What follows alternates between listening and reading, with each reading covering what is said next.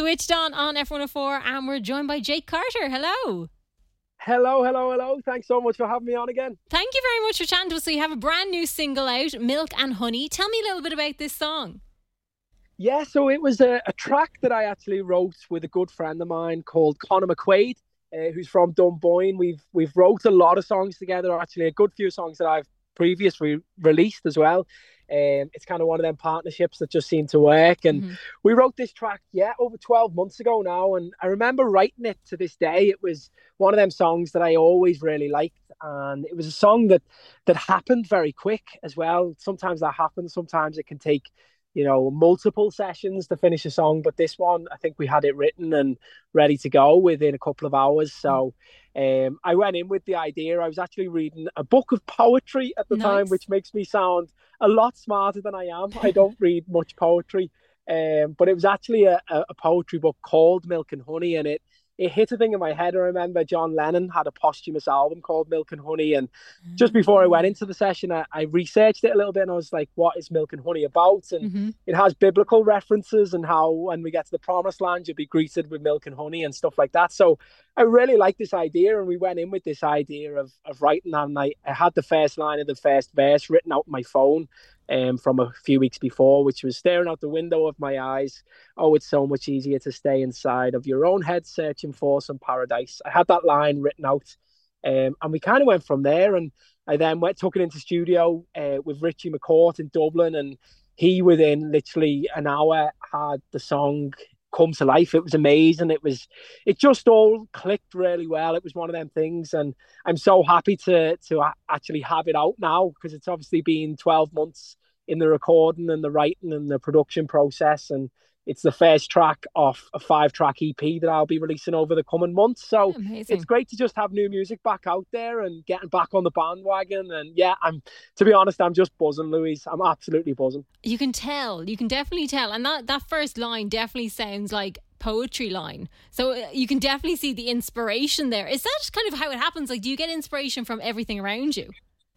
Yeah, it comes in waves. It comes and goes, to be honest. Like I go through like phases of maybe like 6 months where I won't write anything because I just don't feel like it, and then there'll be another 6 months where you could write tons and tons and tons of stuff. It's a bit weird, and I always get asked the question, how does it like happen, and is it something that you always did? And I remember growing up, I used to be terrible at songwriting. Like, I used to be absolutely awful, and I think it's just something, the more you do, the better you get at it. And I definitely just get random ideas. Like, I could be doing the shopping in Aldi and I'll just pull the notes page up and write a little lyric down, or sing a little voice note. And I actually do it a lot when I'm driving to gigs, or if I'm driving somewhere for a few hours. Sometimes I'll just like turn the radio off and just try and get a little bit creative. But it's weird, There's no right or wrong answer or right or wrong way of doing it. I suppose it just comes and goes. And it's interesting how it's when it's kind of like you turn off the radio and you have some quiet time, that it's kind of like the brain kind of gets a chance to think of these things, or kind of think on its own and be creative on its own. It is, yeah. And I suppose songwriting is a very personal thing. So sometimes, the best lyrics come from moments in your life where they might be a little bit darker, or you might be feeling a little bit down, or the opposite. If it's a positive song, it might come from when you're on a high. So I think songwriting is definitely a very personal thing, and sometimes that can be portrayed in the lyrics that come out of sessions. Yeah, and I'd say it's quite nice to go with those ups and downs.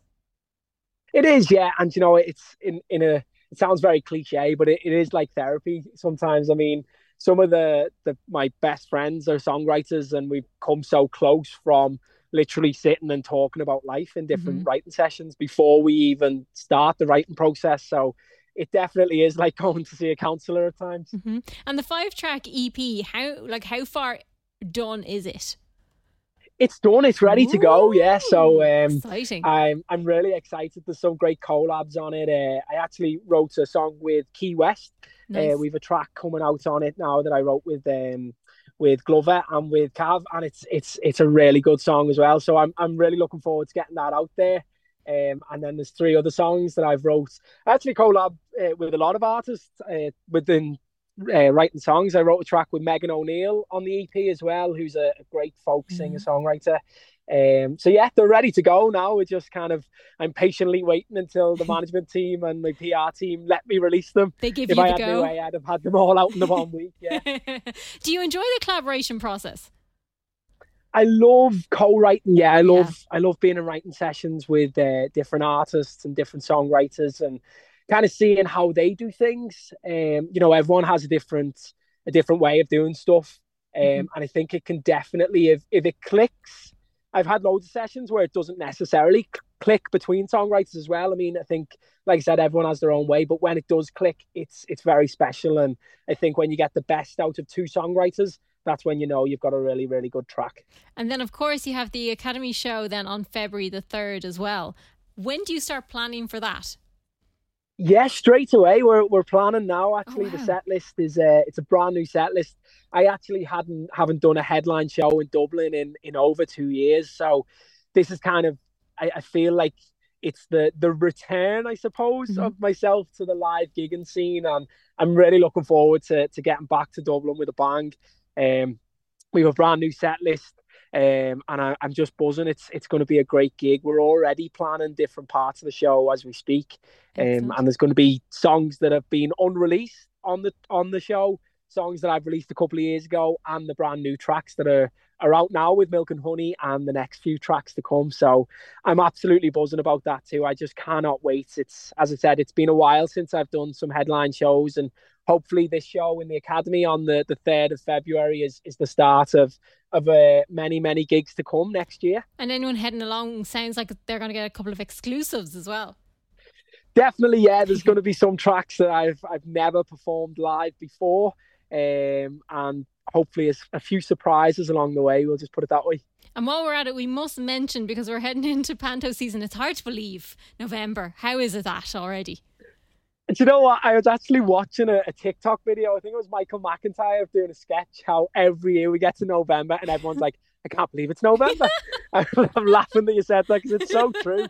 But I think I've said that about 50 times over the last 2 days. I cannot believe it's November. But this is my favourite time of the year. I love winter. I love when we're coming up to Christmas. I love the cold air and just being fresh. So I'm back into Panto season again. Nice. So I'm playing the role of the Beast in Beauty and the Beast in the first ever production at the brand new Lark Concert Hall in Balbriggan in Dublin. So it's going to be great. It's a brand new venue, a brand new pantomime, their first production, and I'm delighted to be starring in the show. And you're just going to be super busy with everything that's going on between new singles. That's it, yeah. Then we have a new single out now, plugging that straight into Panto, have Christmas, then hopefully we'll have a brand new single out again in January, and then planning for the gigs. But you know what? I just love being busy. I love kind of the buzz of back planning, back being out gigging, back doing radio interviews. I love this side of things as well. So it's just great. Life is really good at the minute. I can't complain. That's good to hear. People need to go check out the new single, Milk and Honey. Jake Carter, thank you very much for chatting to us.